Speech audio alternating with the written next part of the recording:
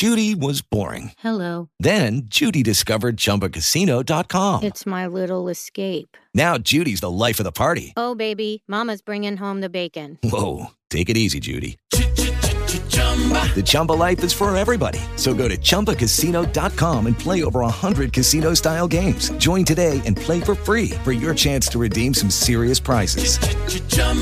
ChumbaCasino.com. No purchase necessary. Void where prohibited by law. 18 plus terms and conditions apply. See website for details. With the Lucky Land Slots, you can get lucky just about anywhere. This is your captain speaking. We've got clear runway and the weather's fine, but we're just going to circle up here a while and get lucky. No, nothing like that. It's just these cash prizes add up quick. So I suggest you sit back, keep your tray table upright, and start getting lucky. Play for free at LuckyLandSlots.com. Are you feeling lucky? No purchase necessary. Void where prohibited by law. 18 plus terms and conditions apply. See website for details.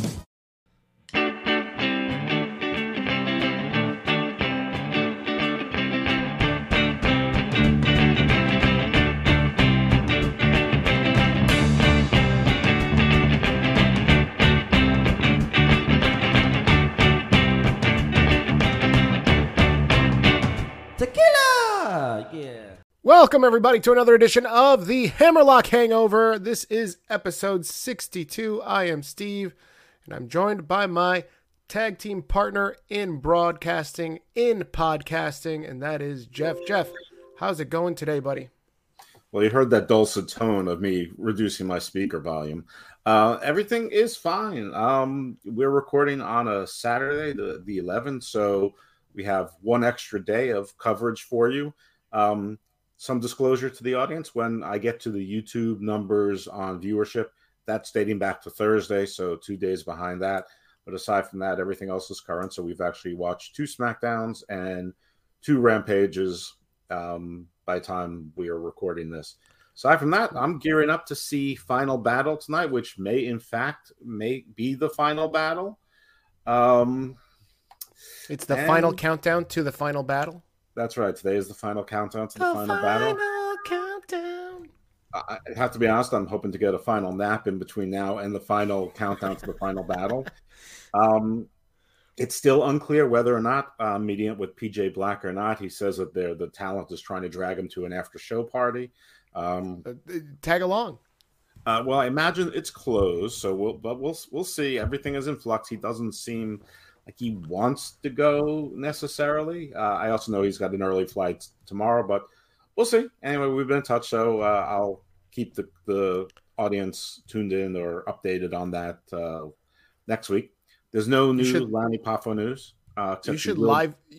Oh, I don't want to step on this. Go ahead. There's no new Lanny Poffo news, except that he still is in touch, and he should be in New Jersey this very month for Roddy Piper's 5-year memorial service for his death. So everybody get a little nervous. Everyone universally get nervous there. On the Ring of Honor thing, tomorrow I'm going to be doing a show with Michael Jargo, the Jargonaut of Atmark Media, also of the Hameen Media Group, and does some shows on the PWC. He's everywhere, Jargo. And he actually works for a couple of Sinclair stations in real life. Anyway, we're going to do a show probably tomorrow, 10 o'clock Eastern. It might be live, so and there may be video. So if you're interested in hearing it live and possibly seeing my lovely face, hopefully without, some of the wrestlers I've, basically downgraded for the last couple of years, giving me black eyes. I mean, Mike Bennett probably owes me a punch or two, and Matt Taven certainly does. Jonathan Gresham should tie me up like a pretzel, and Brian Johnson for sure. But none of them will know who you are. None of them. No, they absolutely will not. That definitely not. Somehow, the Maria Kanellis will smack me across the face. But I'd be happy about that. I mean, if I was the recipient of that. Well, okay. I mean, listen, she can do it if she says, "I'm going to kick you in the vagina first." That would be amazing. So yeah, so that's my schedule. I mean, it's it's melancholy, of course, but we don't know what the future will hold for Ring of Honor, but we sort of know what the future will hold. So yeah. Very good, man. You've got a stacked card. I myself am going to a wrestling show tonight. That's House of Glory in New York City. So Malachi Black's supposed to be there. I think Buddy Matthews is supposed to be there. He's fighting Crimson or Amazing Red. One of those. Amazing. I think one of them is fighting Amazing Red. I don't know which one it is, but it's Malachi Black. I know this because I think the Sala Monster and JD from New York will be calling the action. Oh, how riveting. I can't wait to just sit right next to them and listen to JD put it over and then completely shit on WWE. That's what he does. Maybe you can make enough of a nuisance of yourself that he'll slander you in the show on his shows. Oh, well, I can't control his anger. I should be so honored. The problem is when he slanders me or us, that doesn't give him any views. Yeah, it might give us. I mean, but listen, he's angry. Angry people can't always control what they do. And listen, he knows what gives him views to say terrific things about AEW and to say terrible things about WWE, even when they both don't deserve either of those things. That's You're absolutely right. And there is plenty of talk about it as far as AEW, because the AEW fan base is revved up about Hook. I can't wait to get your thoughts on Hook. And later on in this episode, we're going to talk about Xia Li's debut. Obviously, we're going to get into a little bit of Final Battle. I'd like to get your opinions on Bandito, Lethal, all that stuff. Tony Khan saving the day. We're going to start the show by talking about Jeff Hardy being released. CM Punk giving up a heel promo, what essentially is a heel promo in Long Island. Becky versus Liv for the Raw Women's Championship. And Lashley added to day one, amongst a couple other things in wrestling. So this is going to be a short and probably really fast-paced show. So, Jeff, let's just jump right into it.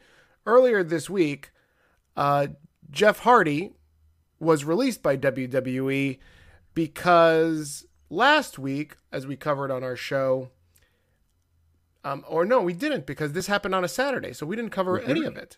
Nope. So Saturday, he's in a ring at a house show in one of the southeast states. What is it? One of the Carolinas, I think. And there's a match between Roman Reigns, the Usos versus Drew. Oh my God, it's Drew, somebody else. Drew Xavier Woods and Jeff Hardy. And the baby faces are supposed to come out on top.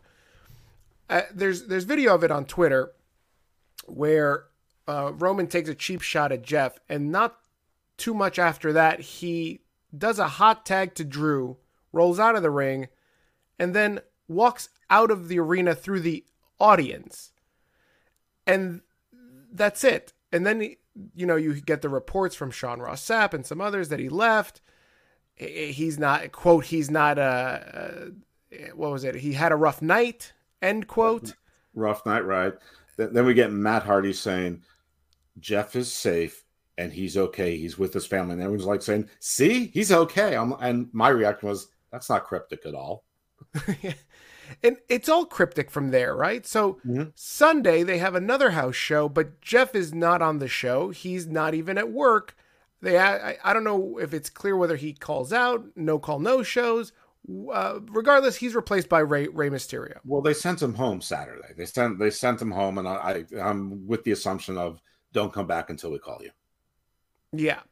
And so that call, I guess, comes in on Thursday, and we get the news that he's released. Sean Ross Sapp finds out from somebody, I guess, internally in WWE that WWE offered him a rehab treatment. Which they offer to everyone. Even ex-WWE employees. Or they're not employees, they're contractors. Yes, and talent. But I think in this case they insisted.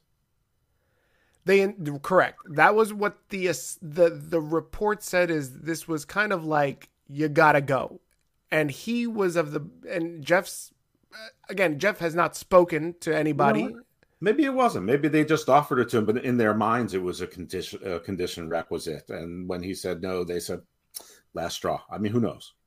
Yeah, I think it was kind of implied that through Sean Ross Sapp's reporting that Jeff was offered this to go to substance abuse treatment, and he said no, and they were like, well, then you're released. Can we, before we continue with the factual narrative, just take a few moments to get a couple things out of the way?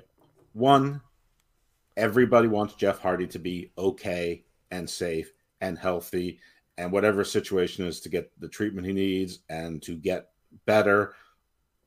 Maybe that leads to being back in the ring. Maybe it doesn't. I don't know. So let's just say that right off the bat, we're going to be criticizing him probably, or saying things that maybe that people don't like these days, because apparently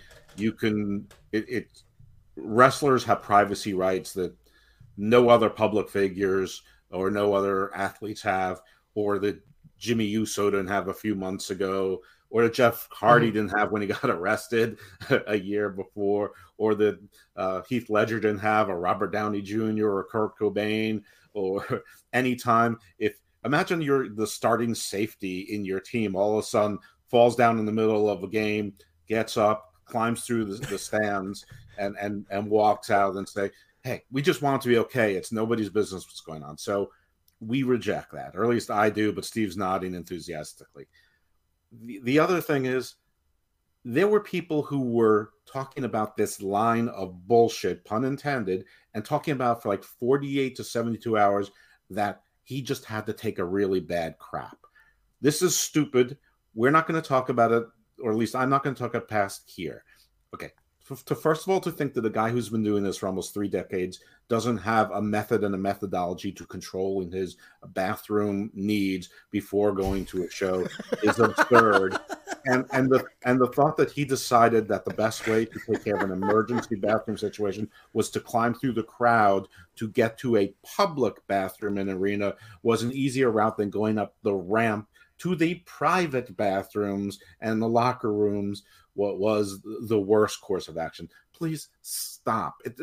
It sounded stupid then. It sounds even stupider now. And people are still talking about maybe he just needed to take an enormous dump. What is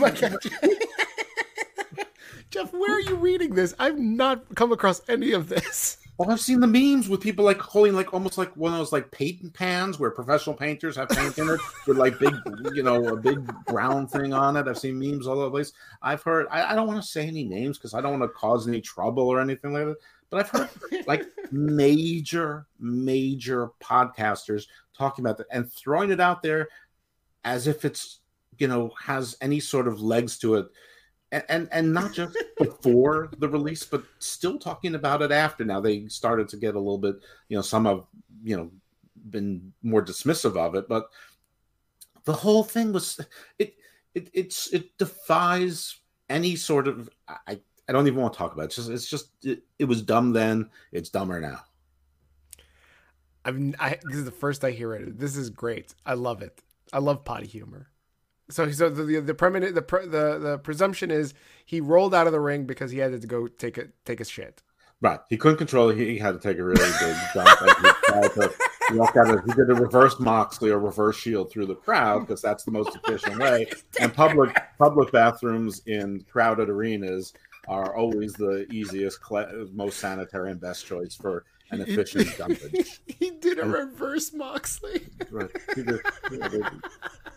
That's always the best place if you have an emergency shit to take. You want to be no place other than a crowded sports arena. Oh my God, this is I can't believe that we're here because I haven't seen any of this. Maybe it's because I've been blinded by the Hook coverage because everybody and their mother has a Hook pun in the last 48 hours, and I'm sick of Hook. I have no ill will towards Hook, and we'll get into him in a little bit, but it's just I've been bombarded in social media by Hook puns, and I'm done with it. Okay. Well, maybe at the end of the show you can give your top 5 best Hook puns. No, I have 0. All of them. I hate all of them. So yeah, Jeff is released, and I want to say here, I mean, there's a lot of speculation going on. We're going to talk about some of that speculation.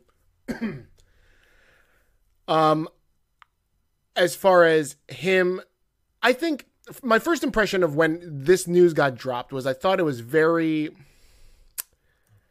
insensitive for Sean Ross Sapp and other internet wrestling, quote unquote, journalists, reporters, to share the story of that somebody in WWE said he had a rough night, air quotes.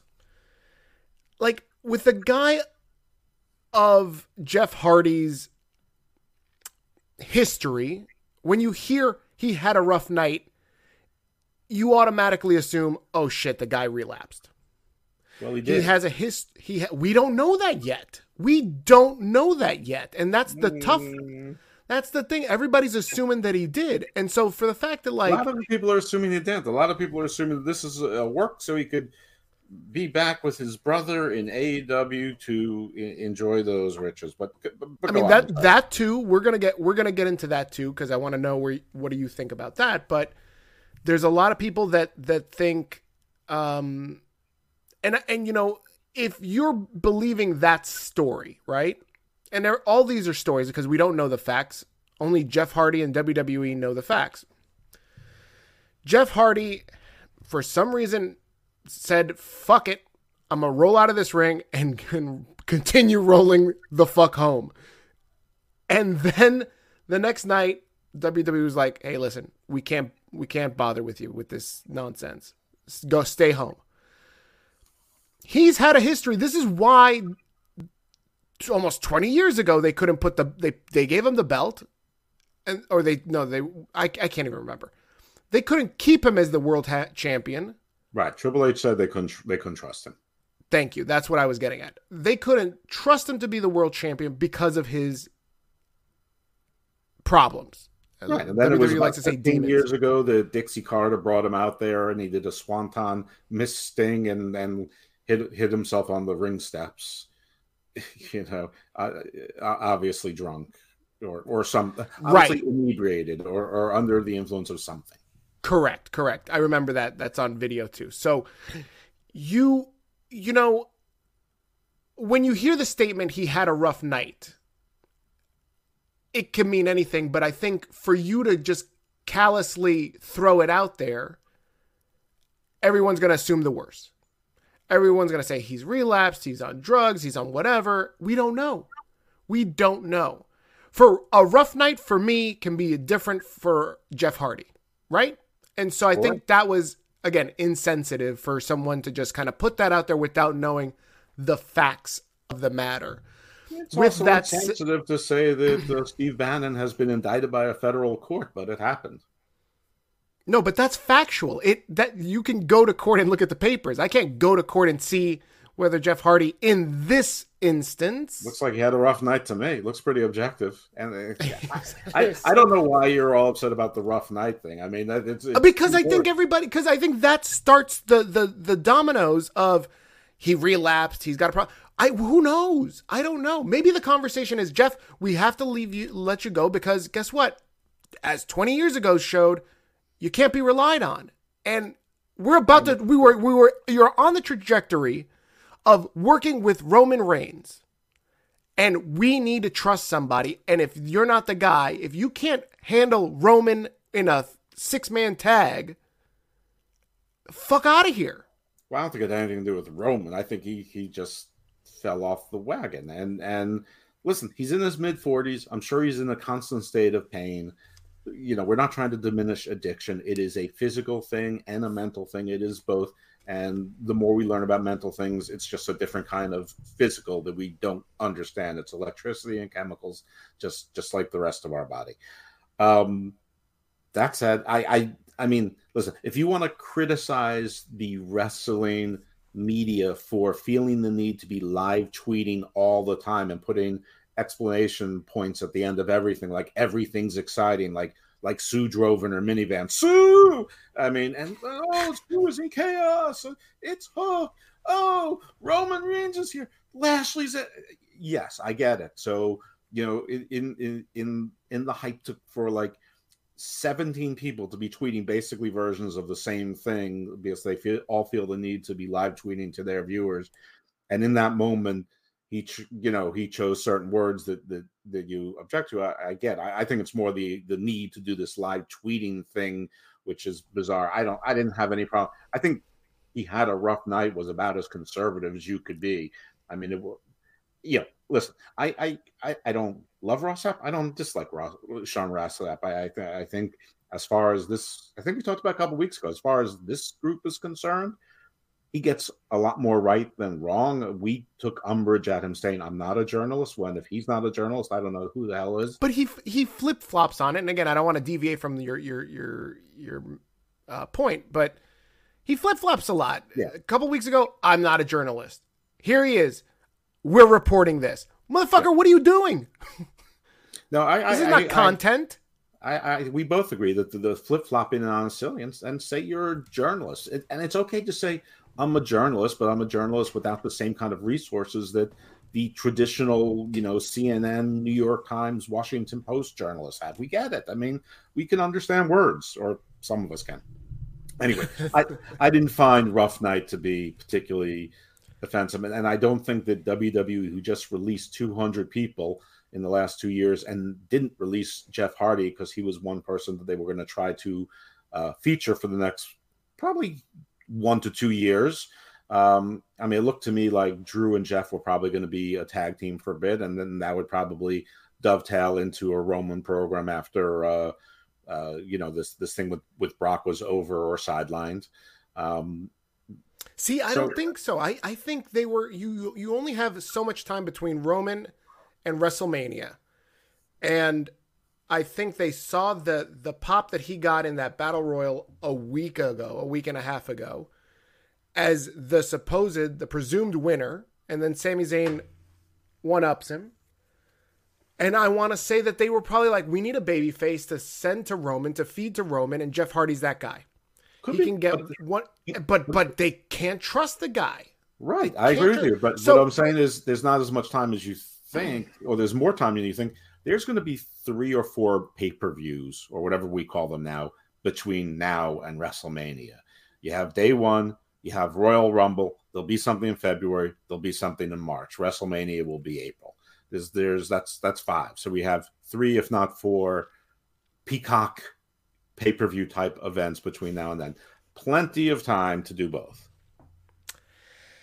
Yeah, I don't know. I don't know if you can do both and then also build Roman to WrestleMania. But again, that's another argument. That's the nice thing about Roman. He's already built, and that's the nice thing about Jeff. He's already built.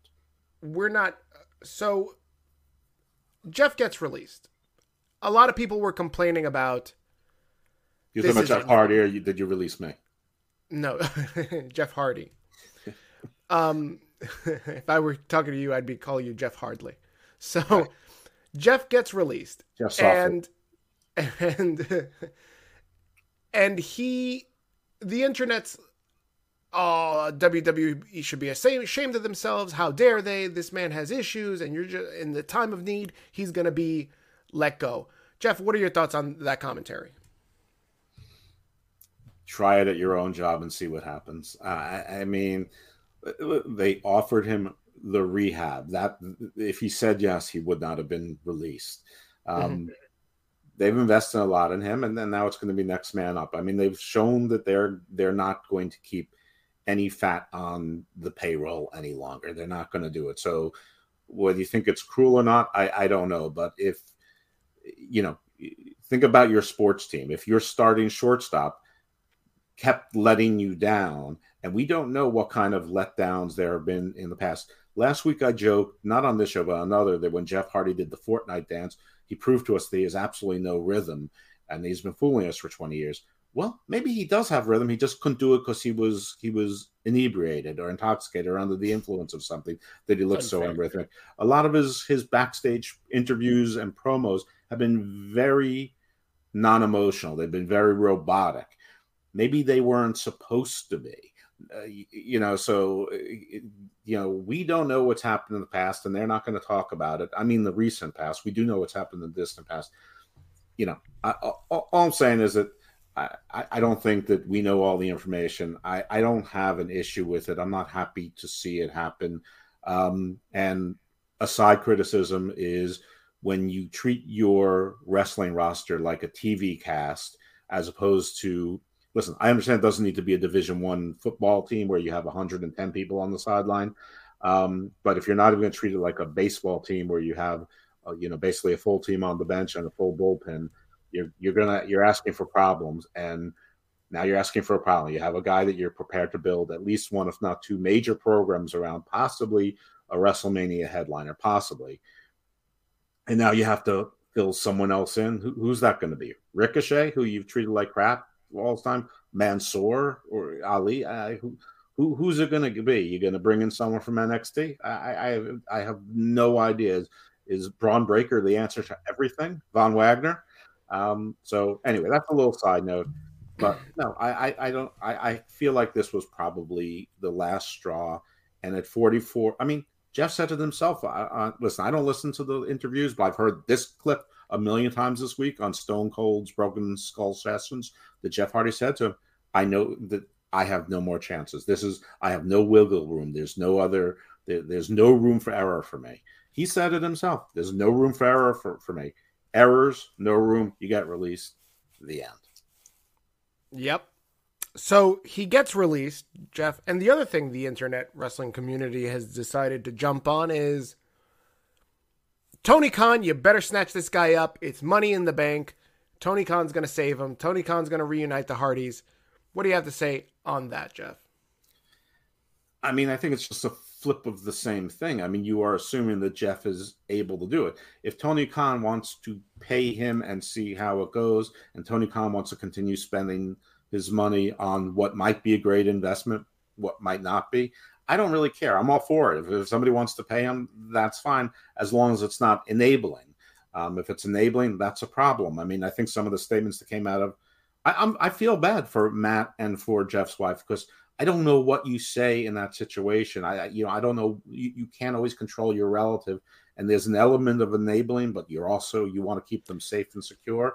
Having an income during this time is sort of enabling. I don't disagree that having the Hardys the Hardy against the Young Bucks on a big stage would be interesting. I mean, people would pay to see that a couple times.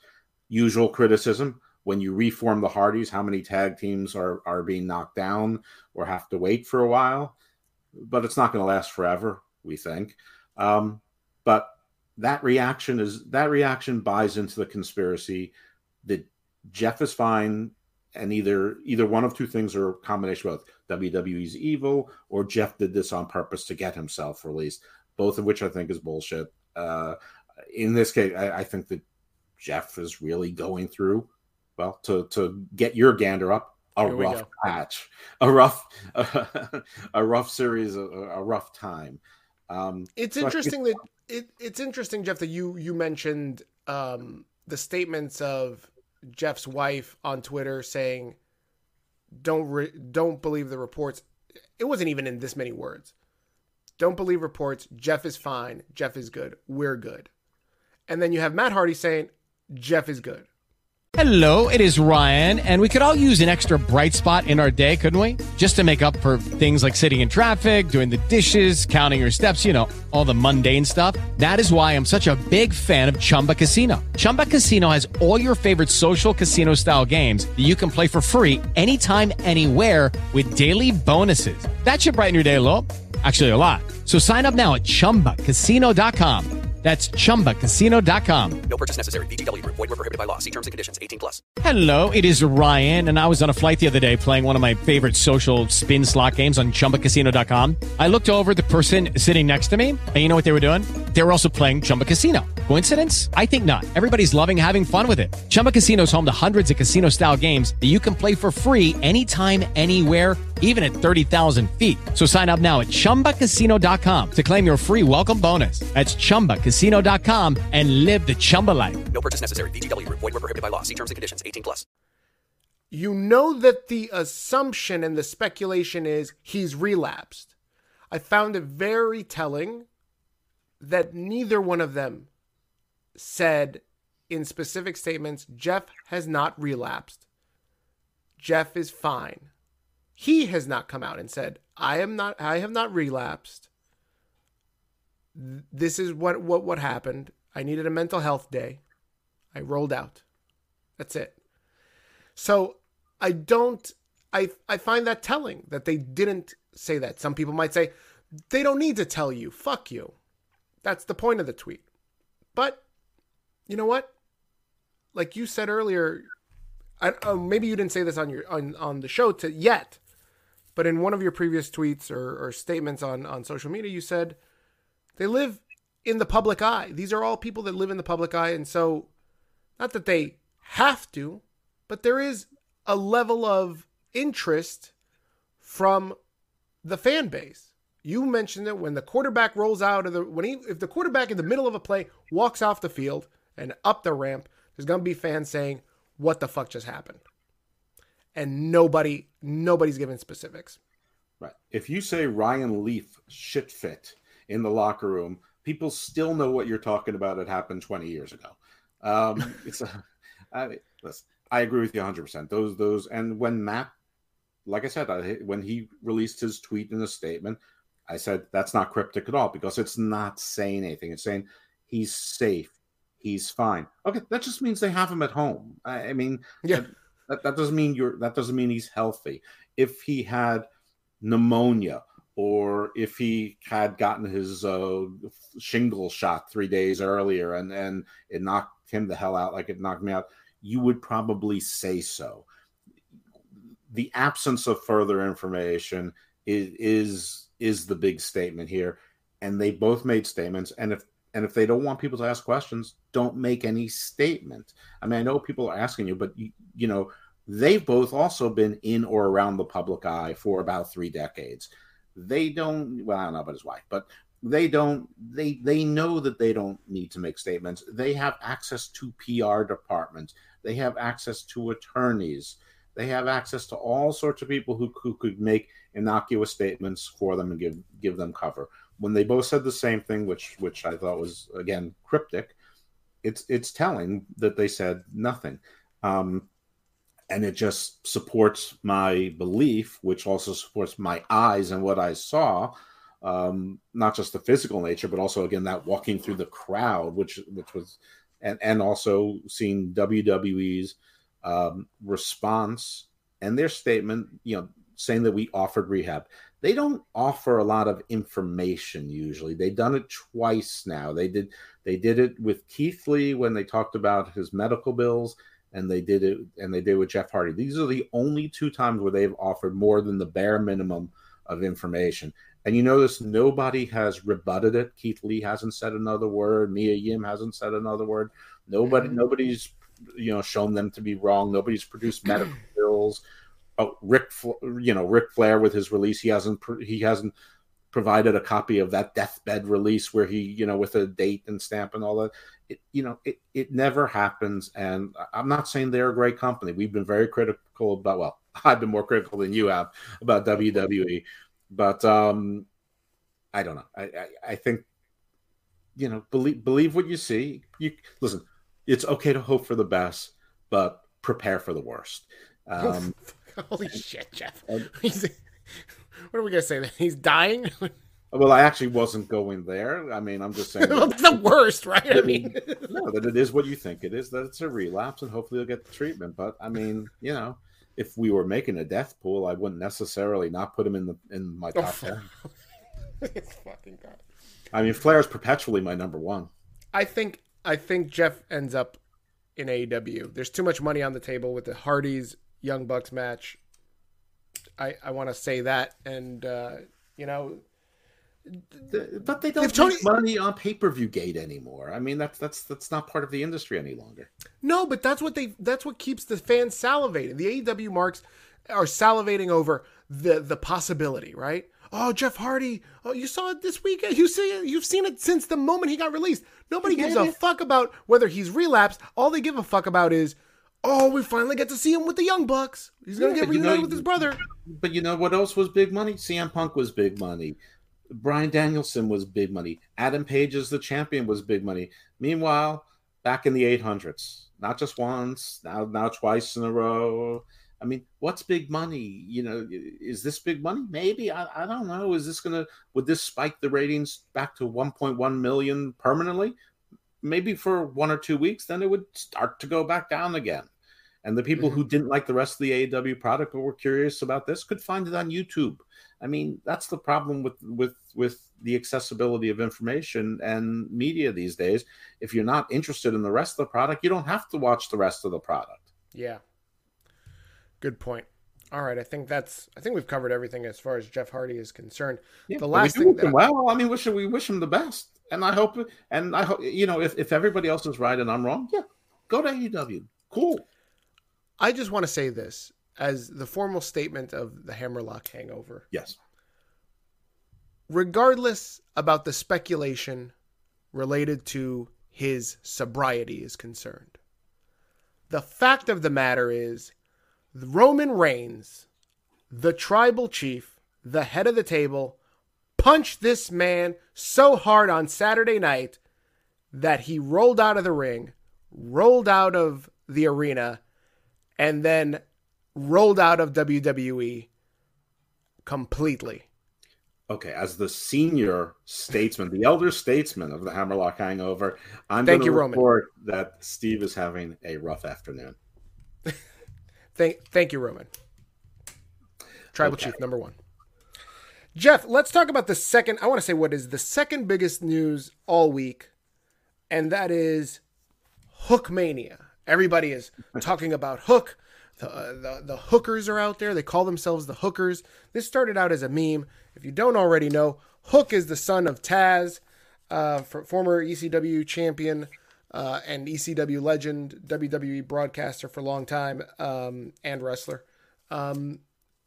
This guy has been seen backstage plenty of times with his chips and his wavy hair and uncombed and looking like a teenage heartthrob. And he gets to wrestle on Rampage. Wait, do you have a poster of him on your wall? I do. Of course I do. I knew it. So everybody, this starts out as a meme, right? Because CM Punk was in the ring when he was working through Team Taz, #FireTaz. Terrible. That never really came to fruition, right? That never paid off anything. #FireTaz? No, I'm talking about the CM Punk angle. No, it fizzled away, just like this silly thing with Dante Martin and Leo Rush. I mean, he swerved him, and Taz was complaining that his lawyers suck. I mean, he hasn't even sued for breach of contract yet, and he's already blaming the lawyers. What the hell? I mean, what an idiot! What a failure! What I mean, #Fire Taz. He's a terrible manager. And it took like 2 years for him to get his stupid kid a match. Well, I was just about to big up Taz for giving his kid a match, and then you just completely stepped on it. So. But regardless, so in this CM Punk battle, CM Punk just off the cuff says to Taz, who was sitting at commentary, jawing off at him, "Send your guys, send everybody, send Hook, send Hook." Went viral amongst the AEW stands on Twitter and in social media. Send Hook. Some guys started creating fake accounts for Hook. Send Hook is a meme. He's all over the place. Him with the chips. Everything this guy does. It's fantastic. Fast forward to this past Friday. The guy's finally in the ring and with my favorite, Fuego del Sol. Yes. So. Who had a rough night? Please, every night is a rough night for I Fuego. think the show's title is going to be Rough Night. It should be Hooked on Rough Nights. So this, I get that it's a joke. I get that it's a meme. I get it. It's funny. It was funny at first, but I feel like halfway through Friday, this shit got played out very quickly. And even the next day on Saturday, everybody's still like, Now after the match, which the match was fine. It is what it is. It was a squash match. It was Fuego del Sol having a put over Hook. He did it. Hook didn't look like a buffoon out there. He looked good. That's it. I'm not going to say he looked fantastic. This is the next coming of Luthez. This for a 155-pound guy, who was dancing with someone who's 130 pounds, who's supposed to lose. Sure. Exactly. It's good. It is what it is. So he didn't look like a complete idiot. And now I've got people, again, I don't know if this is tongue-in-cheek. The whole fucking thing has been tongue-in-cheek up until now. But now it's, this guy's one of the 4 pillars. He's the future of AEW. Because he beat Fuego del Sol? Are you fucking kidding me? Are you kidding me? I'm not even sure that the 4 pillars are the 4 pillars. I mean, Jungle Boy, I mean, hasn't he taken a back seat to Christian Cage? Is Sammy Guevara still part of the 4 pillars? I mean, MJF for sure, Darby, I think, but I agree that Britt Baker is one of the 4 pillars. Okay, Hook's in the 4.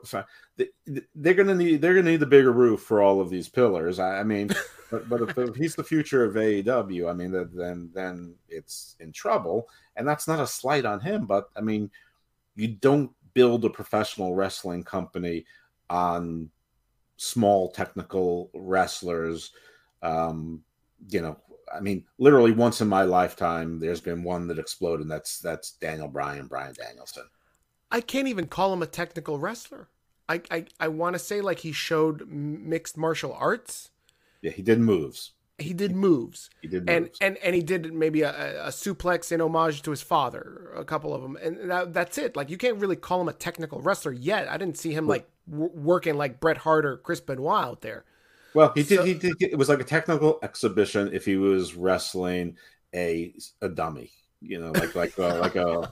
I don't mean like a stupid person. Like what are those things you practice CPR on? Like a crash test dummy. Like a crash test dummy, exactly. Exactly. There you go. So, to me, more impressive was the debut of Xia Li on SmackDown. Xia Li is someone that I didn't give a fuck about on NXT. I don't give a shit. She was great on NXT. Listen, that's fantastic. I couldn't get behind her character. I couldn't get behind her gimmick. It was all, I'm a tough fighter. Who gives a fuck? That's like everybody's fucking gimmick. Everybody's a tough wrestler, except for probably Mick Foley. I mean, he's, tough as nails body-wise, but, he proved that because he took a lot of nails. But Xia Li here, this entrance, the 3D graphics finally come out. She felt like a big deal to me, and I was immediately, just on the entrance alone, I was blown away. Mortal Kombat. And I was looking at this and I said, oh my God, like, as I was watching it with my kids and they were like, who is this? This is exactly what they see when they watch Marvel. So I look back on social media and people are like, the entrance was okay. Some of the haters. It was okay. Motherfucker, this is not for you. This is for the kids. This is for kids. Maybe even, an Asian contingency that doesn't see themselves anywhere in the wrestling product or in the WWE product. Well, which am I? Am I the kid or am I the Asian contingency? I don't know. That depends who you're dating during the week. With the Lucky Land Slots, you can get lucky just about anywhere. This is your captain speaking. We've got clear runway and the weather's fine, but we're just going to circle up here a while and get lucky. No, nothing like that. It's just these cash prizes add up quick. So I suggest you sit back, keep your tray table upright, and start getting lucky. Play for free at LuckyLandSlots.com. Are you feeling lucky? No purchase necessary. Void where prohibited by law. 18+ terms and conditions apply. See website for details. I have one and only one person that I date constantly. Yeah, well, Lenny Poffo might change that for you. Damn it. Lenny Poffo! So, what did you think about Xia Li's debut? Listen, I think it looked pretty cool once, but it was very Mortal Kombat. You're right, it's for the kids, so I don't really dig it. I really liked her more as a heel where she was killing people. But they wanted to be the protector and they wanted to be a face. Fine.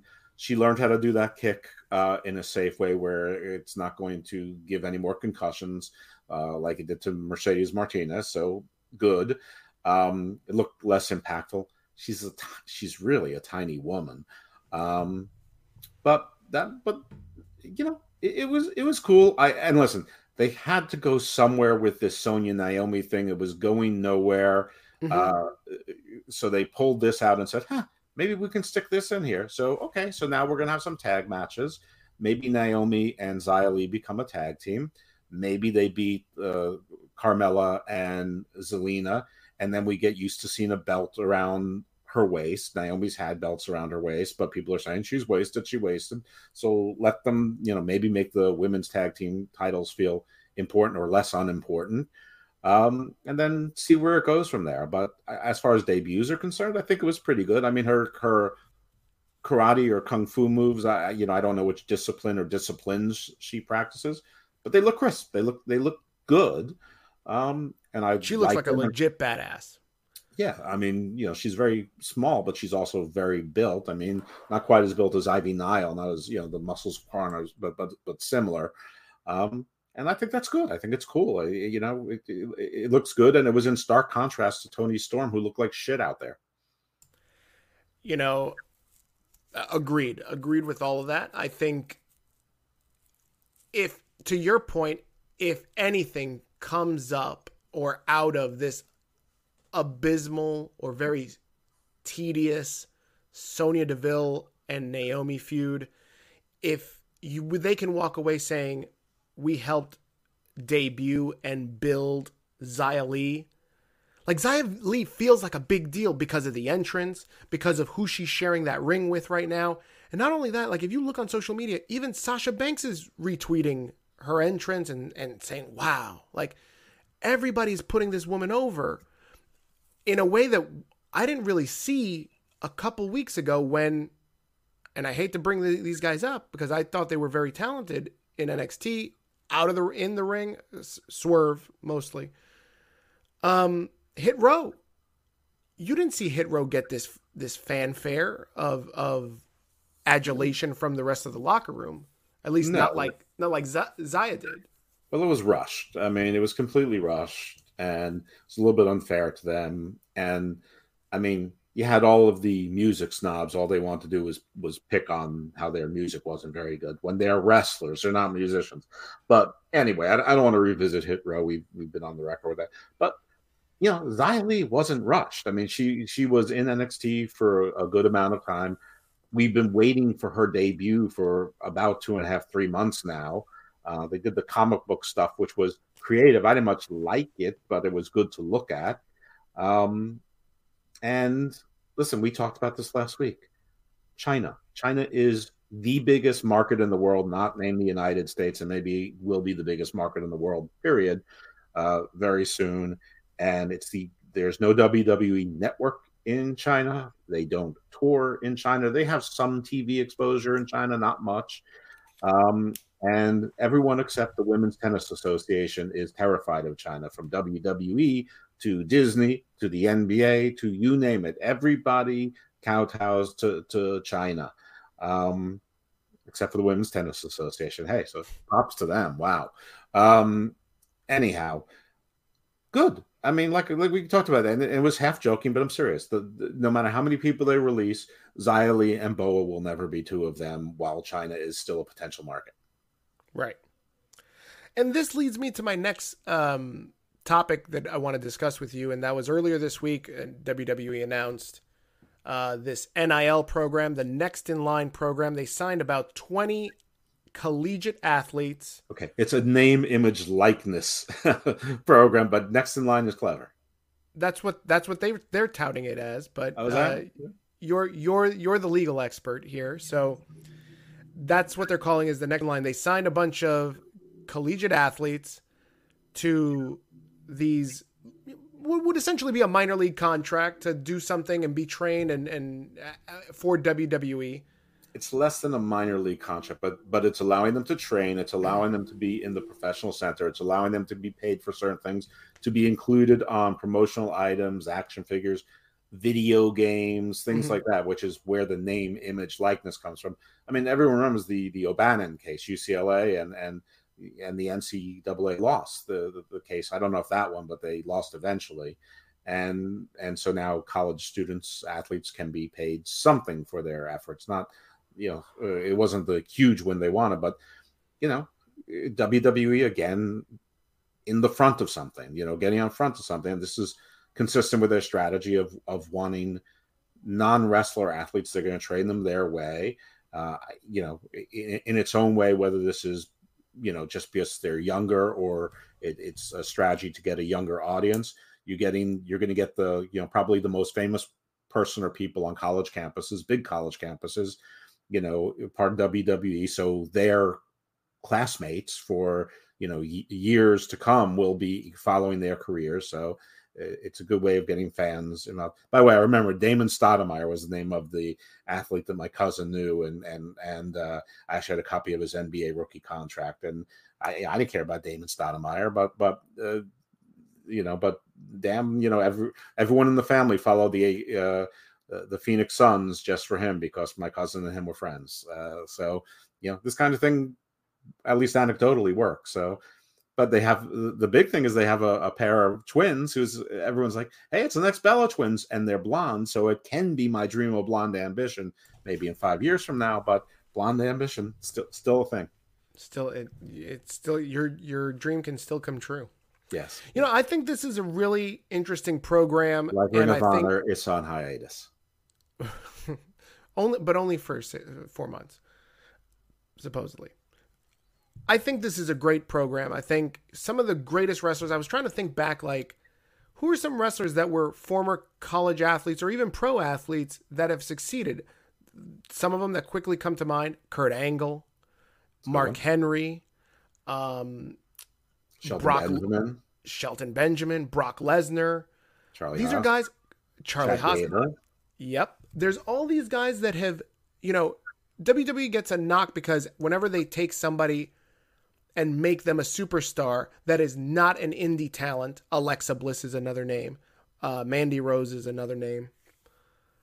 These guys. Bianca Belair. Thank you. Bianca Belair is a good pull right there too. So Ken Patera going back, Ted Arcidi, he wasn't that successful though.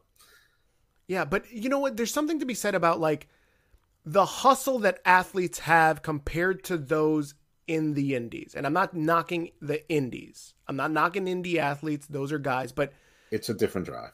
It's a different drive, and it's a different level of teamwork that when you work in the professional, like as a professional athlete, as a team, whether that be in track and field, football, baseball, it is a wrestling team. It's a different type of leadership that you learn. It's a different type of partnership, right? Working with others and resiliency. And that's the pedigree that WWE is looking for.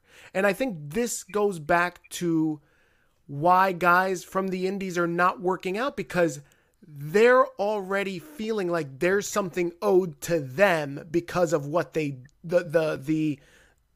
adulation they received while in the indies.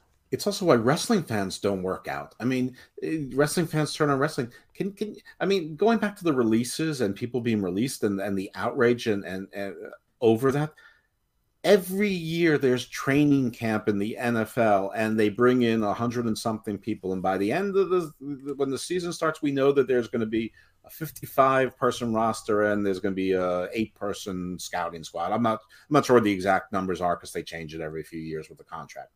But that over 50 or 60 people are being cut, and it's going to be more than that because some people are going to be cut and they're going to bring new people in and they're going to sign free agents and then they're going to cut and they're going to bring people on the red shirt squad or the practice squad or the scouting team, or whatever it is. And it, and people report on so-and-so, the 5th round draft from North Dakota State was, and no one's like, oh my God, no one ever gave him a chance. The Baltimore Ravens are so evil. It's part of it. And the only place it's not part of it is wrestling. I mean, wrestling is the only place that thinks like that. I mean, can you imagine, like in movies, if they killed off Magneto in the X-Men franchise, they'd be like, I can't believe they're not giving Michael Fassbender more work. That is an outrage. They are disrespecting. He deserves it. Michael Fassbender should be back. I mean, they killed off the character. Shut up. Yeah. Listen, we know that wrestling fans are special. As far as this program is concerned, I think it's more of what WWE does. This is what they do. You know, if you sit back and think about who are the guys that they've made superstars in the last 10, 15, 20, 25 years, like It's people like Roman Reigns, right? Baron Corbin. Again, these guys don't call Baron Corbin a superstar, but I know what you're saying. These guys don't work the indies, right? They became stars. Charlotte Flair. Sure, her father was a wrestler. She's got this pedigree. Did she work a day in the indies? Absolutely not. It's not just WWE. Moose, Goldberg. I mean, there's other people too in other companies that are the same thing. What's AEW trying to do with Anthony? What's his name? Ogogo? Mm-hmm. Yeah, Anthony Gogo. Yeah, I mean, before he got injured, he was an Olympic boxer. Exactly, and so I think there's something to be said that of the work ethic of athletes, professional, collegiate athletes, that is different than those of the indies. Sure. Layla Hirsch. There's definitely a difference between a professional, someone wants to be a professional athlete, than someone who wants to be a professional performer. And listen, the drive of both of them is probably so far high and above the drive of a regular person, you or I. I'm not trying to put them down, but right. I compare the wrestling industry a lot to the music industry. There's a lot of people playing music. There's a lot of people who are pretty good at playing music. There's a lot of people that might be very talented that will never get discovered, or their kind of music isn't marketable enough, or just doesn't hit the right audience. They just happen to have the blessing of being born in northeast, Montana, and they instead of being born near LA or whatever it is. And a lot of people in that industry never make it that far. A lot of people in that industry only make it so far. A lot of people in that industry get tied up in drugs and alcohol or other kinds of situation, partly because of money, a lot of travel, wear and tear, hard life. And a few people make it big, and not all of them are necessarily deserving, and not all of them are great. Wrestling is a lot like that. But the drive, not just the talent, between probably someone like a Bruce Springsteen and the local cover band that plays Bruce Springsteen, is probably the difference between, say, a Roman Reigns and, say, who's a respectable, like a Warhorse, someone who's a respectable indie wrestler that is becoming sort of a wrestling fan household name, but no major company seems to pick him up for a long period of time. And the difference between that. It is Ryan here, and I have a question for you. What do you do when you win? Like, are you a fist pumper, a woohooer, a hand clapper, a high fiver? I kind of like the high five, but if you want to hone in on those winning moves, check out Chumba Casino. At ChumbaCasino.com, choose from hundreds of social casino-style games for your chance to redeem serious cash prizes. There are new game releases weekly, plus free daily bonuses, so don't wait. Start having the most fun ever at ChumbaCasino.com. No purchase necessary. VGW Group. Void where prohibited by law. See terms and conditions. 18+. With Lucky Land Slots, you can get lucky just about anywhere. Dearly beloved, we are gathered here today to... Has anyone seen the bride and groom? Sorry, we're here. We were getting lucky in the limo and we lost track of time. No, Lucky Land Casino, with cash prizes that add up quicker than a guest registry. In that case, I pronounce you lucky. Play for free at LuckyLandSlots.com. Daily bonuses are waiting. No purchase necessary. Void where prohibited by law. 18+. Terms and conditions apply. See website for details. Semi-national cover band, and the band that just does the bars around town is like your local indie wrestler. And that's sort of like my little metaphor. And their drive is probably a little bit different, maybe because they have to do other things, or they have to direct some of their drive and energy to feeding themselves and their families by working at Amazon 40 hours a week or whatever it is. But so we're not trying to criticize anyone. It just is what it is. Professional athletes, legit. Layla Hirsch probably has more of a work ethic and a drive towards success, more of a focus, more of an intensity than maybe, the Bunny does. You're absolutely right. You're right. So yeah, I think it's interesting. I think just a lot of people jump on this on wrestling social media and just shit on it. And, hey, we'll see where it leads in the next, 5, 10, 15 years. Maybe, we find the next superstar that is going to carry the industry out of this group of people. Maybe nothing not. Ventured, nothing gained. Just because they said we're not interested in indie wrestlers anymore doesn't mean that they mean that. It doesn't mean that there's not going to be exceptions. I mean, if you believe one thing, believe that Vince is petty. And if all of a sudden one of the pillars or someone big from AEW wants to come to the WWE, or an Alexander Hammerstone's contract comes up, something like that, he's going to say, nope, indie wrestler, not doing it. No, he's not an idiot. If the right people come. I mean, I made a tweet earlier today, which was only half joking, because when I saw Ortiz on Dynamite, I mean, he's still short, but he's looking jacked. And I'm like, yeah, looks like Ortiz is getting into his WWE body. And they're in that original batch where their 3-year contracts are coming up. I know WWE doesn't give a shit about tag teams, but maybe that'll change. Maybe. I mean, I think that fits the mold of what WWE is trying to turn into, into this international company, like you see Disney with the Marvel stuff. Like, it's like they're trying to expand to different markets, and I think that's exactly what WWE is trying to do with Xia Li and other. You see, what's this guy, Veer, that keeps getting promoted. He's coming. This guy's walking from fucking India, apparently, because he hasn't shown up yet. I think maybe he started in the wrong direction and had to turn around. Probably. But that's why you see him. That's why you see Mansoor. The land bridge of Beringia is not here anymore? Nobody told me. Yeah, this is like, it's like everybody they love the indies so much. Let's go back to the territories.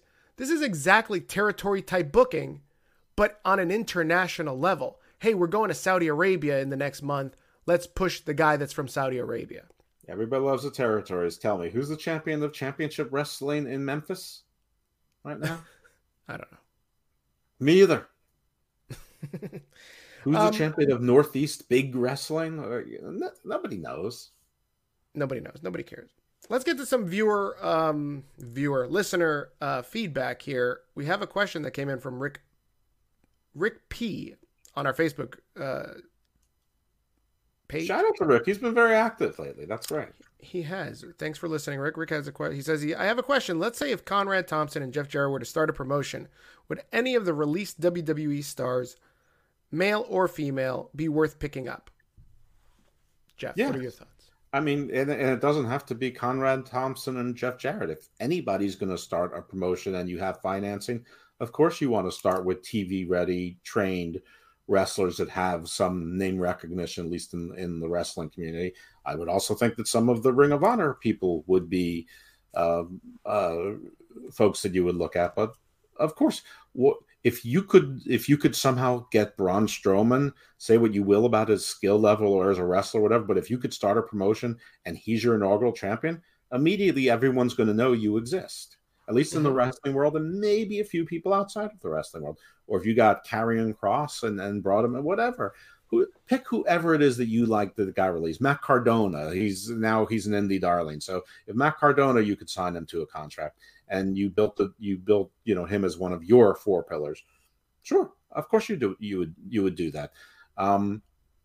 You would want to be careful. You'd have to have either a very structured type of show like NWA was 2 years ago, or you'd have to, try not to repeat the TNA, WCW, sort of what AEW is sliding towards, of being too reliant on that. But of course you want your player coaches, the people who can, run a match, cut promos, look at the right camera. So yeah, I mean, I would, to not look at them would be stupid. Whether you hire them or not, that's different. Yeah.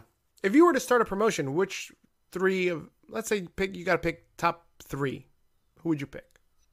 I mean, it's hard to say because there's so many that that my memory isn't good enough. I think I would definitely pick Matt Silva, Buddy Matthews, that same guy, as one of my guys, just because he's got that blended style, but it's got a good look. I mean, Karrion Kross, and if Keith Lee's healthy, Keith Lee. If he's not, Braun Strowman. I'm gonna start with big muscle guys. I mean that, and if Kross comes with Scarlett, then the bonus 2 for 1. Yeah, I think that's a good start. I mean, I think Ricochet would be good. Well, he's still under contract with WWE. He's not released. Oh no, he's probably gonna get released by the time we put this out. He's probably going to be the one that takes Jeff Hardy's spot. I would look to Shane Taylor Promotions. I would definitely look at Josh Woods, who maybe not everyone's familiar with, but he's the current TV champion, not the pure champion. He's got one of those championships with Ring of Honor, but he's also someone who has an amateur background, and he's young. What about any of the women that have been released? The first one that comes to mind is Ember Moon. I think she'd be great. I'm not really a big Ember Moon fan. I never really was. I might look at some of there were like 4 or 5 the Ring of Honor pickup, recently that were interesting. If you name other women that were released by WWE, I'm sure that there are some that I'd be interested in looking at for my wrestling promotion, not looking at Yeah, be careful there, Corey Graves. Yeah, exactly. Corey Graves got in some hot water earlier this week with some tweets because I guess there's a new NXT announcer, and she was kind of scolding. Is that who she is? Yeah, she's either a backstage announcer or something. She works for NXT, and I knew that she. I think that she did, and she doesn't anymore. I know that she does a serial YouTube show, which is fine. That's cool. And apparently, she does some commentary or stuff for indie promotions. I stand with Corey on this one. That this was an overreach. She got her 15 minutes. I don't feel like giving her any more time. I don't hear. It's funny because I often joke. I have the same jokes, right? Like I will occasionally make a joke about watching something with my pants down or ogling Mandy or something like that. So it's gonna sound weird coming from me because I don't think I'm going to stop making those jokes. I just know that they're dumb and they're easy. That's the thing. And so I see what she's saying, and I kind of agree with her to a point. It's old school. Like it's the same thing as it's the same thing as Cornette making comments about what was it? Asian food when he saw somebody from Asia in the ring. What was it? I forget who was in the ring where he was making those jokes. I don't know. Quoting Cornette is always hazardous for everyone except Cornette. But when you look back at like the Bobby the Brain Heenan stuff too, I think he would say some flagrant stuff about Tito Santana every once in a while too, and that sort of stuff now is out of touch. And I want to say I wouldn't be surprised if in 15 to 20 years you look back at Corey Graves' comments about Carmella and Grant. I know Carmella, they're together in real life. Mandy, they're not. And I don't really know if he does it to anybody else. I find it hard to believe that men and women appreciating each other on a physical level will ever be out. Listen, when the new Avengers comes out and the new Black Widow is ugly and the new Captain Marvel, however feminist Brie Larson probably is, when she's overweight and not particularly attractive, then call me and tell me that the world has changed.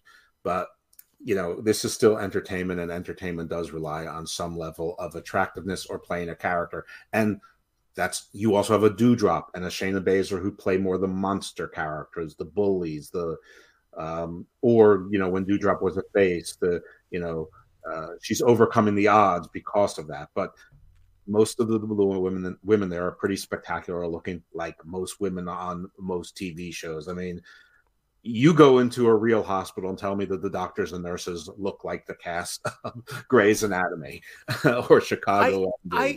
I see that, but I think what she was saying is in particular to the announcing crew of this ogling of women. Jerry Lawler is notorious for it, right? He just got re-signed to a new contract.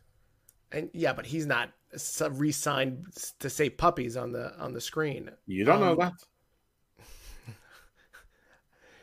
He's not on every week. I do know that. I want to say they just re-signed him, and listen, he signed an autograph for a woman who somebody else thought the autograph was for, for her or him, and they're like, no, I was talking to him. Who was it? It was Lady Neville. It was Nikki Ash. Oh yeah, she's such a loser. Let's get into some AEW stuff. AEW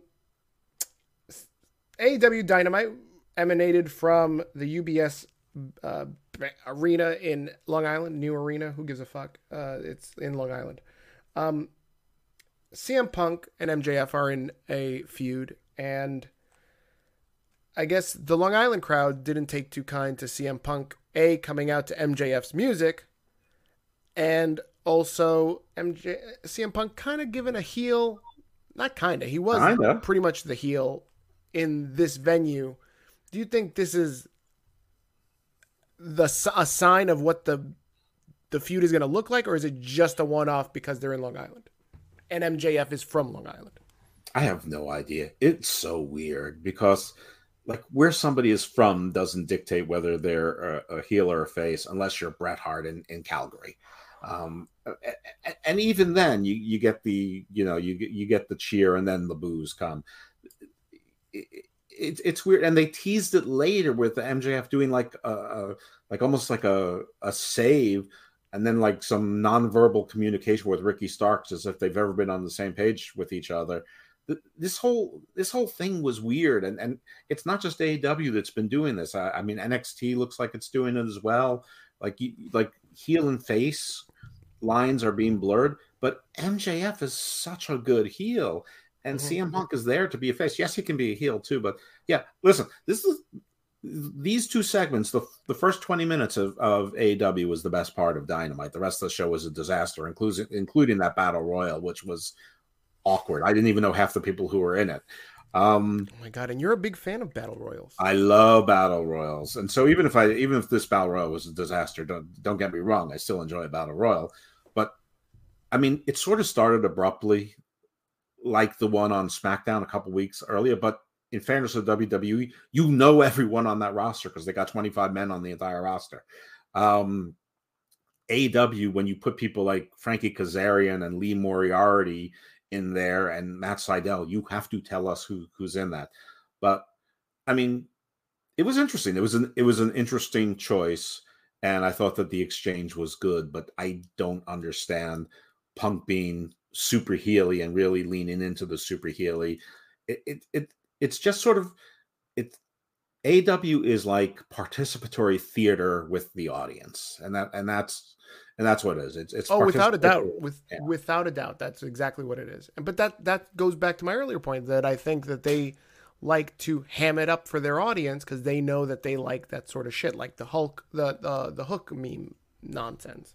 You're right. You're right that they lean into it, but unfortunately, and I think time has borne this out. Listen, I remember very well when AEW debuted to 1.4 million, and then they did a replay, and that replay did 1 million. There was like 2.5 million people watched AEW last night, and then next week there was no replay, and then it went down to 1.1 million. Then it went down to whatever, and everyone's like, it's a new brand. Wait for them. Give them 2 or 3 years. They're going to have 3 or 4 million people watching. People have rejected WWE. They're dying. There's a lot of people waiting for a wrestling alternative. Well, now 2+ years later on TV, 2.5 years with the 4 original pay-per-views, not including All In, not including the preparatory time to build AEW and the excitement for it. I'm talking about the first show when they had those 4 pay-per-views, 2 of which were free. Nice of them. We're still back to below week 3 audiences more than 2 years later. So these 2 or 3 or 3 or 4 million people, either they don't exist or they do exist, but they don't like what they're seeing here. So this playing to the audience, I guess that's good. I mean, you should always, cater to your customers, but you should also always be trying to expand your base too. And that's what they don't do. They don't seem to be trying to expand to their base. Although I will say hiring Bryan and CM Punk was probably an attempt to expand that base. But it's a lateral expansion, right? It's not like them stepping out to get new viewers like WWE is trying to get viewers that don't watch wrestling to watch wrestling. This is them trying to steal AEW, trying to steal WWE eyeballs. I'm okay with that, but it didn't really work. Not long term anyway. you already said that the rest of this card sucked. I'm going to ask you a question in a minute related to Winter is Coming and the build to it, or lack thereof. Thoughts on this red light blinking thing? What do you think this is? Is it a goof? Is it a joke? Is it Bray Wyatt? What do you think it is? I have no idea. I know Bray Wyatt is doing a horror movie in Hollywood. That doesn't preclude him from doing this too. If it is, listen, I love Bray Wyatt. I love The Fiend. I know it won't be The Fiend. I also love Broken Matt Hardy. It's the only time Matt Hardy's ever been interesting since the whole Lita thing. And the AEW fans rejected the Broken Matt universe. I don't know why. So they'll probably reject The Fiend, even though they seem to like Abaddon the twice a year they see her. So it's just back to another version of Bray Wyatt. I'm not necessarily interested, but we'll see. Jeff, if it is Bray Wyatt, what is he? So the red light, and correct me if I'm wrong, because I didn't watch Dynamite. Again, I only catch the clips. I'm boycotting it. The red light segment comes up when MJF is in the ring with who was it? It was Sammy Guevara and I think Dante Martin, right? So what would Bray Wyatt have anything to do with those three guys? Who's he going to go after? Nothing necessarily, but I mean, nothing seems to matter. As you pointed out, CM Punk was having a feud with Team Taz a few months ago, and now they're not. So what's the difference? I mean, I don't know. So I don't think it was Bray Wyatt. I think it was just the lighting in that particular arena, and maybe it's set once an hour to do a little strobe or whatever.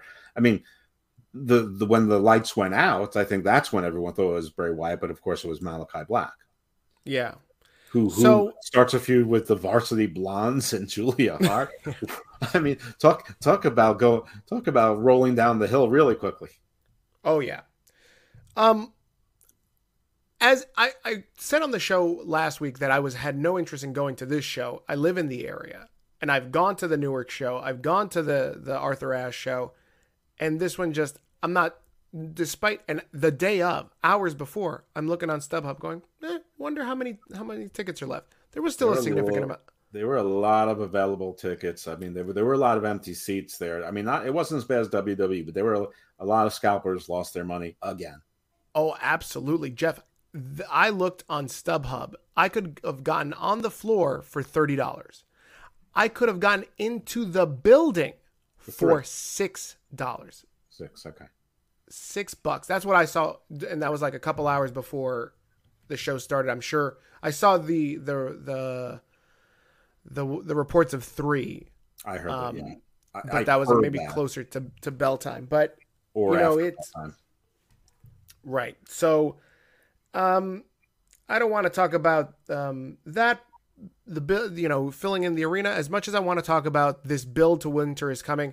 Jeff, this is a pretty lackluster kind of build to what is supposed to be one of their bigger events in the fall winter season to end off the year and to get us to their next pay-per-view. Is this just because they rely so much on people coming in to see Hangman versus Daniel Bryan, or is it just we've run out of good ideas? I don't know what it is, but because it started out as a pretty good build. I mean, they've been building it for about 6-7 weeks now, and it went from 0 to 60, and then it's like they they got 2 flat tires at the same time, and then hit a speed bump about 10 yards ahead. It's weird, and it's palpable. I don't know what it is. I mean, and so why give away FTR versus the Lucha Brothers on Rampage last night that under 500,000 people will watch? They couldn't hold that off till Wednesday, which, by the way, FTR lost again. So back to no longer the top guys. Now they're the bottom guys. And Tully's fighting with Sting. So, I mean, but they're not even advertising Tully versus Sting at Winter is Coming. So I guess that's going to be for Revolution, or maybe that'll be forgotten too. I don't know what's happening here. I mean, it's not even like they built that Dante Martin and Ricky Starks were going to have a match, or Dante Martin and Leo Rush were going to have a tag team match with Hook and Ricky Starks, or Hook and Hobbs, the H&H connection. I have no friggin' clue. The only match you've got the finals for the Diamond Ring match, which, by the way, I didn't know there were finals. I thought you won the Battle Royal and you won that. So, maybe I forgot, but it would have been nice for them to say that at the beginning and repeat it throughout the match. So we've got the title match, which I think that Hangman Page and the reaction to Hangman Page continues to have proven me the Oracle of Delphi here, because I was talking about this for weeks and weeks and weeks. Nobody gives a shit about Hangman Page as a champion. You wanted it, you got it, you don't care anymore.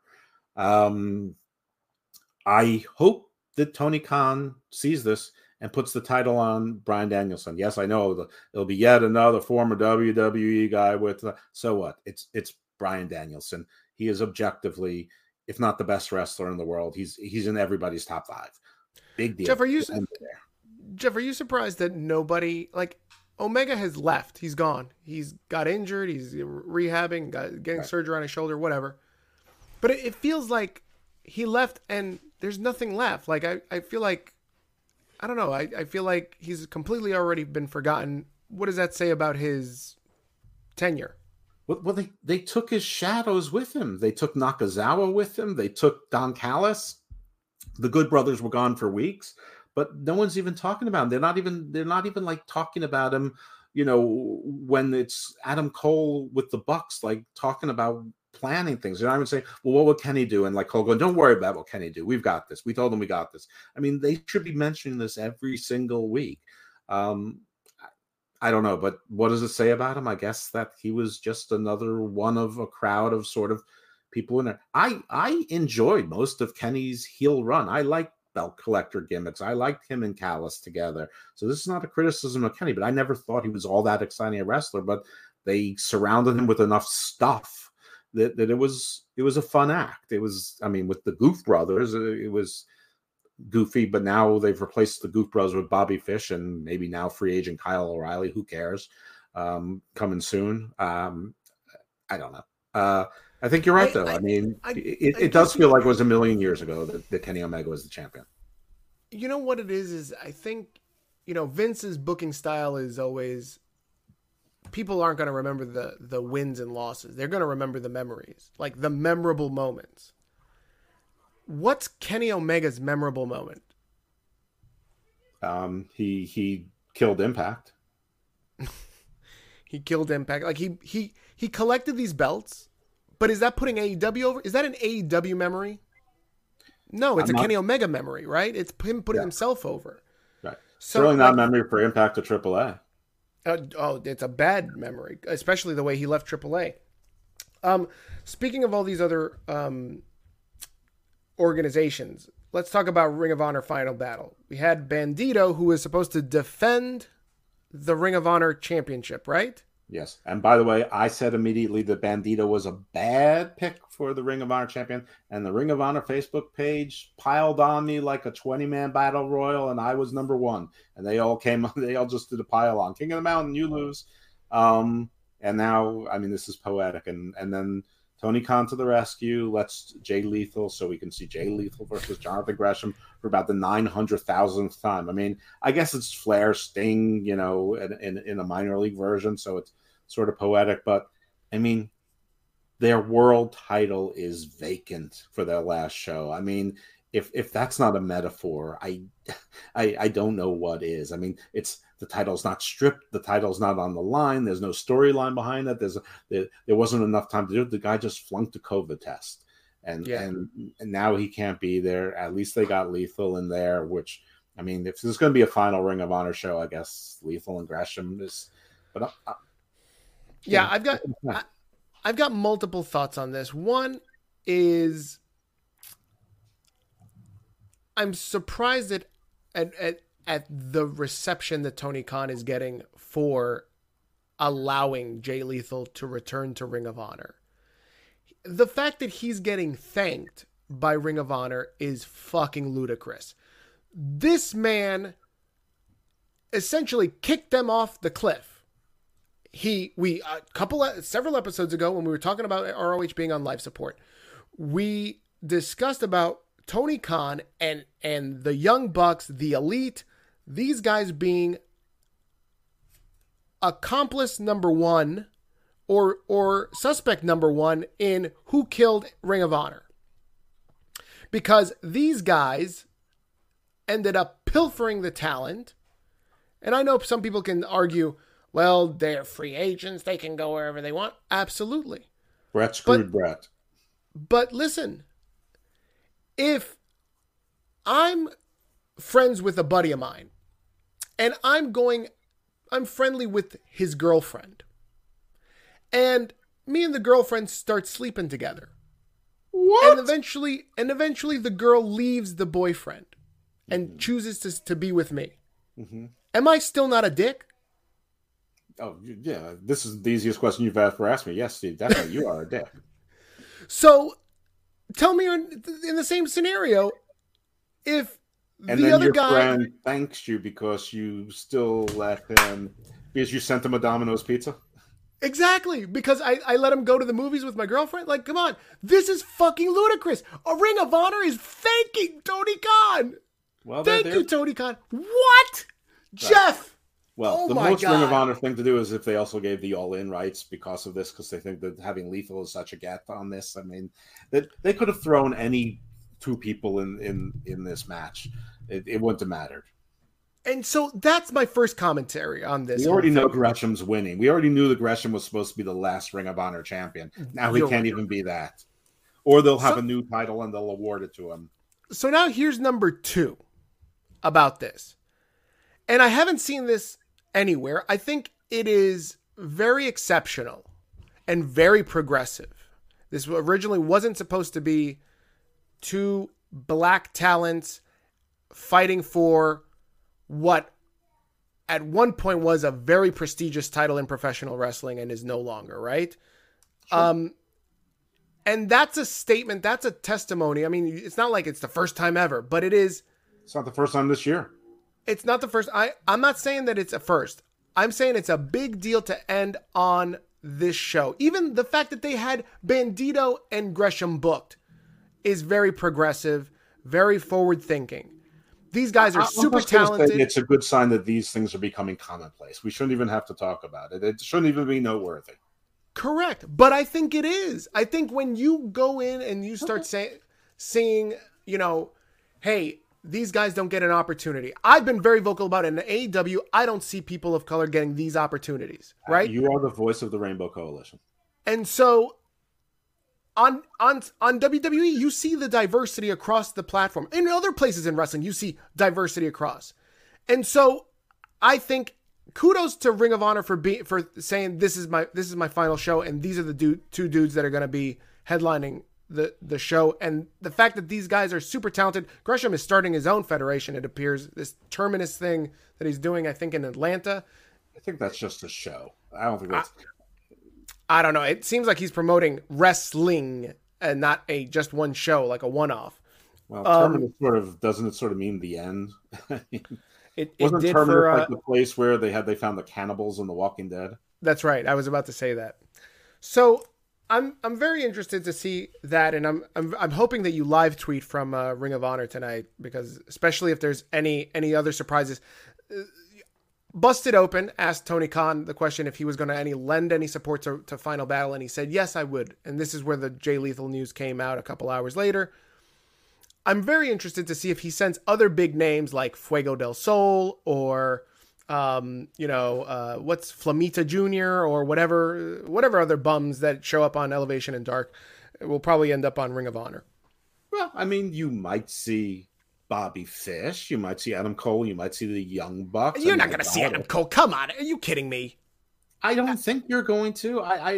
But I wouldn't be surprised if Bobby Fish and Kyle O'Reilly didn't make a surprise. I don't think there's going to be as many surprises as they're trying to tell us about. Mm-hmm. I mean, if Jay Lethal is the only support that Tony Khan lends to them, that's what he doesn't have to lend them anything. So, I mean, and the Ring of Honor thinks this is such a big save. I mean, I guess it's an easy way to fill the match and no one can really criticize it, but I don't know. If I were them, and I'm not, I would have made a big deal about stripping the title and calling this a title match, and I would have changed up the card or brought in a few actual free agents who have ties to Ring of Honor and made it a fatal 5-way, or replace some of the other cards and made all of my champions, I would say whoever won my pure title, whoever won my TV title, whoever won the tag team championships, like a clash of the champions, right? All that's the even though you're a tag team, you're going to be facing each other. It's going to be a fatal 4-way at the end. TV champion, pure champion, tag team champions, and whoever wins that, you are going to be the Ring of Honor champion, plus Vincent, who's owed a title shot. So it's going to be a fatal 5-way, and do that. Now I know it's a short amount of time to choreograph that match, but this is Ring of Honor. That's what they do, and that's what these guys do. They're used to. You've already booked a better ticket than what I think is there tonight, Jeff. They're not going to. But I told you, I'm not Ring of Honor. They'd still be in business if I was running the place. I know for a fact that they've got no major surprises, and here's why. This is your last show for the foreseeable future, right? They're talking about a show in spring, the weekend of WrestleMania, but nothing's booked yet. Right. What? Your money is to draw the people to watch the fucking show now. Right. You're selling T-shirts. You want to sell a lot of Final Battle T-shirts. You're not spending money. Yeah, you're not. Big names in. You're not booking the next show. This is the last show.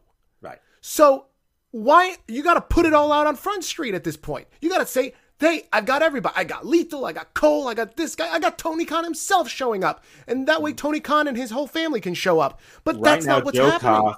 Right now, Joe Koff and Carrie Silken and Delirious somewhere are having an argument about whether they should buy Little Caesars or Papa John's pizza for the after party. And then they all disagree and settle on DiGiorno. That's exactly what's going to happen. And they don't have an oven. Oh my God, Jeff! Quickly before we wrap up, let's talk. I want to get your thoughts on this Becky Lynch versus Liv Morgan match on Monday Night Raw. What are your thoughts?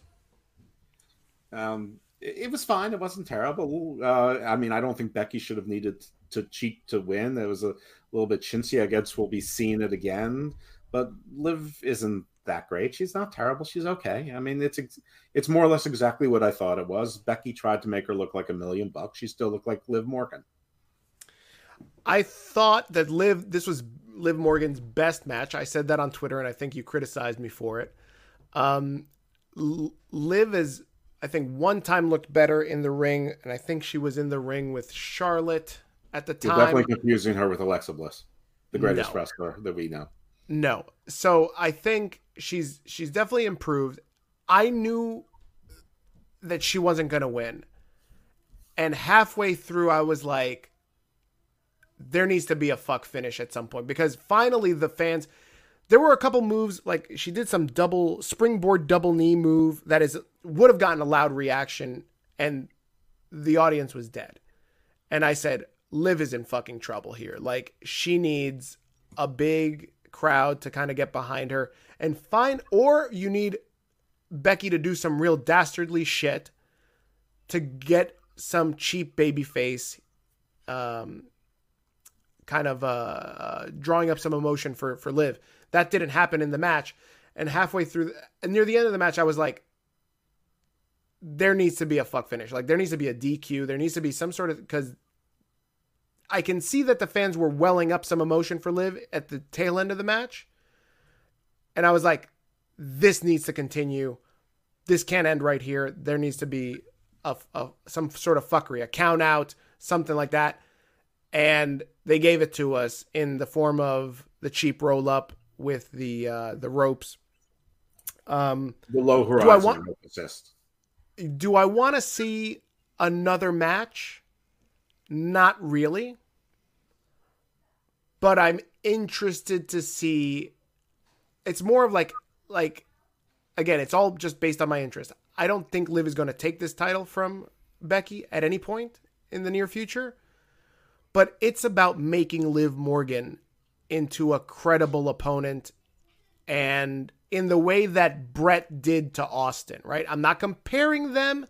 I'm not saying Liv Morgan is the next Steve Austin. All I'm saying is Brett beat the living tar out of Steve Austin and turned this man from the ringmaster to Stone Cold Steve Austin in that WrestleMania match. And Austin lost the match. And he still got over.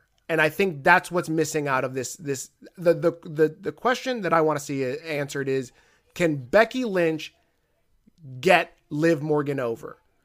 How Sasha Banks got Bianca Belair over at WrestleMania, same thing. I need to see Becky Lynch do that, and I don't think she can do it. And so it's a level of intrigue for me to watch this next match.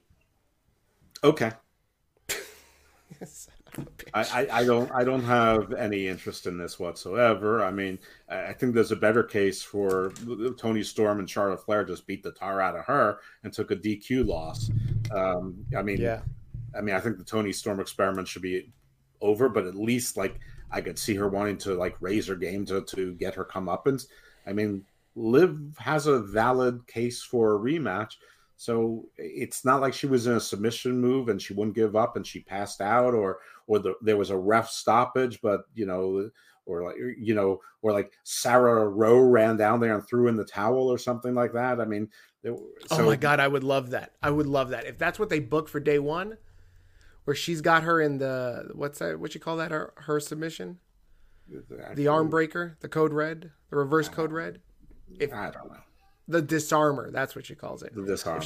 If she's got her in that and Liv passes the fuck out, or somebody comes in and throws in a towel. Those shows, they've been talking about Liv's former friends and Ruby's former friends. So play into that. But, give Sarah a paycheck. But no, I don't really care about this much. But you know what we didn't talk about at all? War Games. You actually you did better than me. You got at least 4 of the matches right. I only got 3 matches right, but I was very happy to get the Imperium one wrong.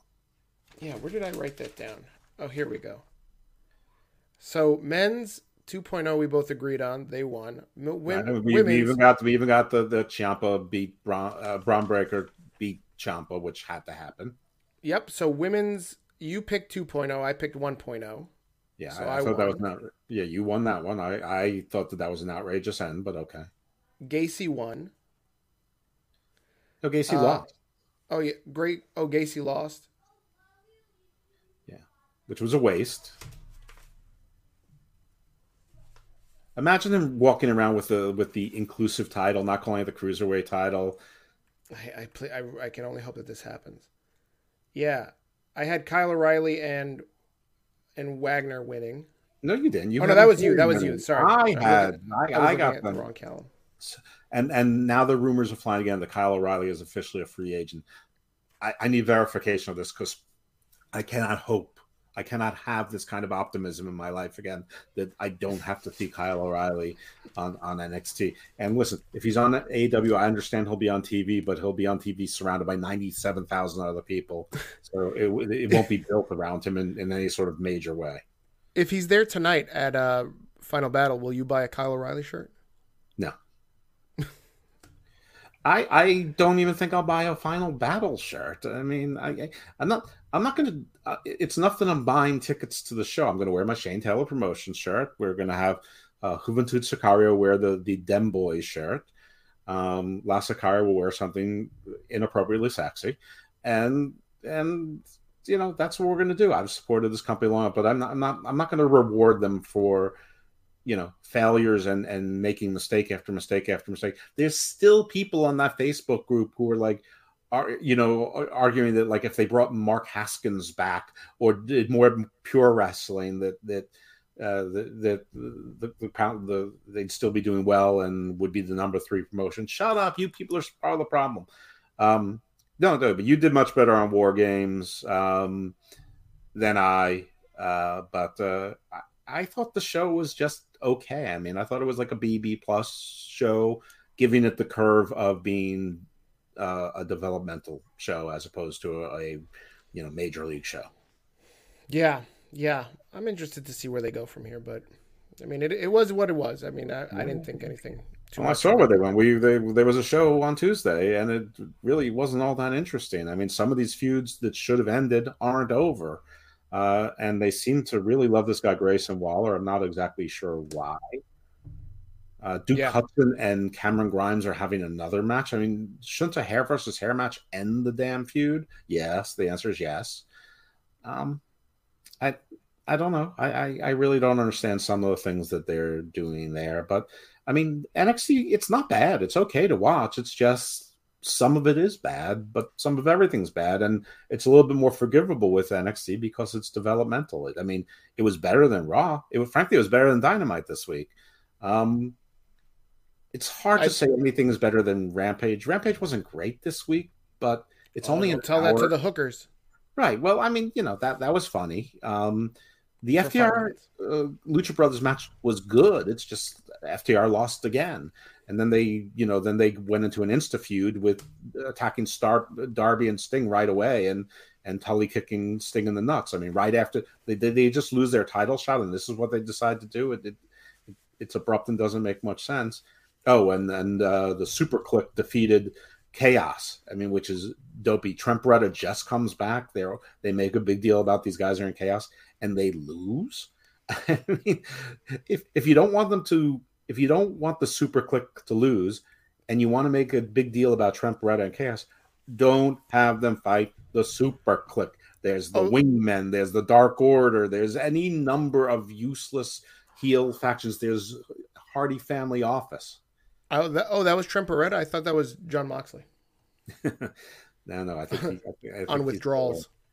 So we talked about Kyle O'Reilly, and everybody knows I don't care where he goes. Makes no difference to me. I can't be burned again. I can't be hurt like this. So I'm still not sure he's a free agent. But where do you think Kyle O'Reilly is going to go? What are your thoughts on Kyle O'Reilly? I don't know. I think he's going to end up in AEW. I think that's where he's going to end up. Okay. Johnny Gargano, I think he's absolutely coming back to WWE. I think this whole thing is a work to sell shirts on Pro Wrestling Tees while he's taking time off. He would be lost in AEW like everyone else. I think he likes his time in WWE. I don't think he's going to be on the main roster, but if he was, I don't think that he would oppose the manager role that Adam Cole seemed to be offended. And I think he'd be a great manager, and you could have some fun interactions with him and Austin Theory. It wouldn't have to be long. It could just be in passing. Agreed. So I think Gargano will be back in 6 months. I think the baby's probably due in 3 months. He'll take 3 months of paternity leave, and then he'll come back, whatever the next pay-per-view is on NXT, or he'll show up at a WWE event. And then people are making a big deal about Kairi saying that her contract WWE has officially expired and she's a free agent, but she's in Japan as far as I know, and they're not letting people in, and I don't think they're letting people out either. So I'm not sure that it matters right now. No, I mean, I don't see her showing up on AEW, but you never know. Maybe at Wrestle Kingdom, but I don't see her showing up at AEW. Okay, so a little bit more AEW talk. All right, so we know that Melissa Santos was unhappy with Brian Cage and his role, not with Brian Cage. They're married, and he, didn't dispute it, and he's been a little bit unhappy, and we haven't even seen him on TV at all. And the last time I think we saw him on TV was a vignette. Then Kiera Hogan said something that she's newly signed. There was a lot of ballyhoo. She was a featured women's performer in Impact, part of their tag team knockouts titles. Everyone was sort of excited to see another sort of big name African-American talent, another established female talent to bolster that division. Sort of nothing. She sort of spoke out a little bit about it. If you read the full context, it wasn't nearly as damning as the most damning quotes were, because they were qualified. And now Jack Evans, talking about how he's not so happy. Of course, he also then leaned into that he's being shaken down by Mexican police. So he's, and then we hear Santana. Santana says, someone asked him why he's not getting a title shot, and he says, because I'm not into ass kissing. But the most interesting thing to Jack Evans, I didn't mean to just sort of swoop over him because he's Jack Evans and he's not particularly important. But somebody typed something like, how do you feel being passed over when they sign Daniel Bryan, Adam Cole, CM Punk, blah, blah, blah, blah, blah. And he responded by that awkward moment when somebody types your inner thoughts. And this is sort of what we've been saying about lots of AEW talent. But frankly, I'm going to extend this to the entire AEW and below wrestling scene, that all of these releases and all, everybody's losing their spot. That there's, we've talked about that, but we'll keep this to AW because we've already talked about the bigger discussion. But now we're starting to see more people publicly saying things. And it's right around that 2-year mark, Yep. where people were sort of predicting that you're going to start to hear more cracks. People are starting to turn on Cody, not with heel heat, but with X-Pac go away heat. And Cody seems to lean into it. He put himself into the TNT title challenge. That didn't help anything. That's going to be on Winter is Coming. I think that everybody groaned about that. We want to see someone new. We want to see an interesting challenge, not Cody in there again, pretending to be a good guy and obviously being a heel and being stupid from one good guy to another. But I don't know. Is the honeymoon over for all but Toro Yano account and his? Nope. I think Winter is Coming, to stay on the theme of puns here, since Hook is so over with all these Hook puns. Yep. I think Winter is coming for AEW, especially as we get closer to that time where, like you said, the contracts are running out. The original contracts are running out, and you're going to see some fall off. You're going to see some people come in and some people leave. It's going to be like a revolving door, but Cody is much needed on AEW. They're missing a lot of star power, right? Original AEW star power. Omega's gone.